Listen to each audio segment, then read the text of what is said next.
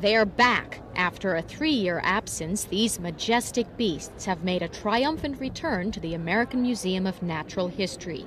2 new and very crowded dinosaur halls feature around 100 renovated specimens, part of the largest collection of dinosaur fossils in the world. And what's more, they're up to date, rearranged to reflect the scientific theory of cladistics. The story that we're telling is the story of the evolution of dinosaurs. When you walk through these galleries, what you see is the family tree of dinosaurs based upon the cladistic theory of their relationships. Cladistics is the study of the relatedness of different species across time, based on the evidence of shared characteristics, which have been handed down by a common ancestor. This approach, pioneered by the museum, is on view in both halls. Here, in the Hall of the Saurischian dinosaurs, it's come up with a startling conclusion. We put the birds in this gallery because they are the living descendants of the dinosaurs that you see in the rest of the gallery. Dinosaurs aren't extinct, they're still with us, we just call them birds today. In the Hall of the Saurischians, all the dinosaurs have a common feature, that of a grasping hand. According to cladistic theory, this hand later evolved into part of the wing of a bird. This is a dromaeosaur, and dromaeosaurs are the non-avian dinosaurs, which are most closely related to modern birds. Now, this dromaeosaur has a lot of the characteristics that we see in modern birds. The most obvious, and most of the characters in general, are in the front limb, the arm. Notice how long it is. Living birds have really long front limbs, and we just call them wings. This is the infamous Tyrannosaurus rex.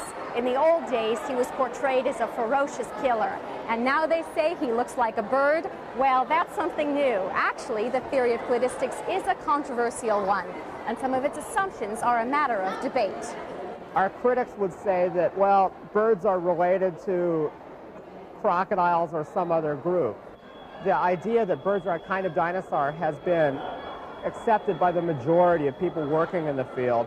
Nonetheless, the dinosaur halls are dotted with green warning signs, which point out the assumptions behind many a scientific theory, including this one.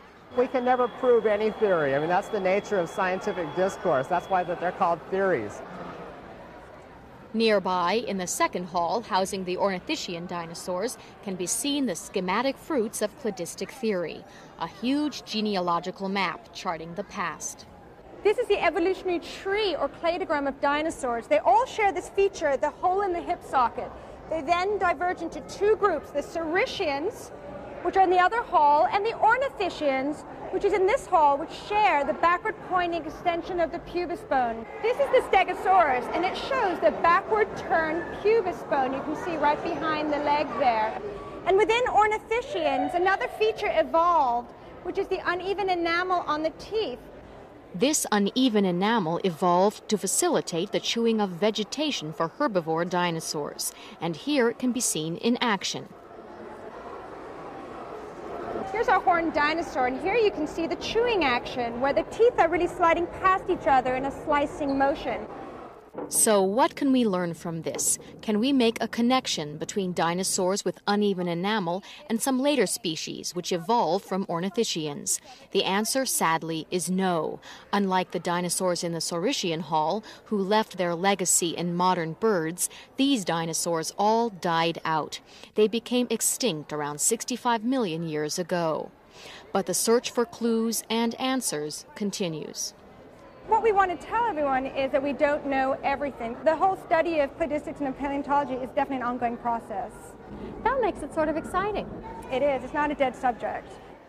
For WNYC, this is Jenny Attia.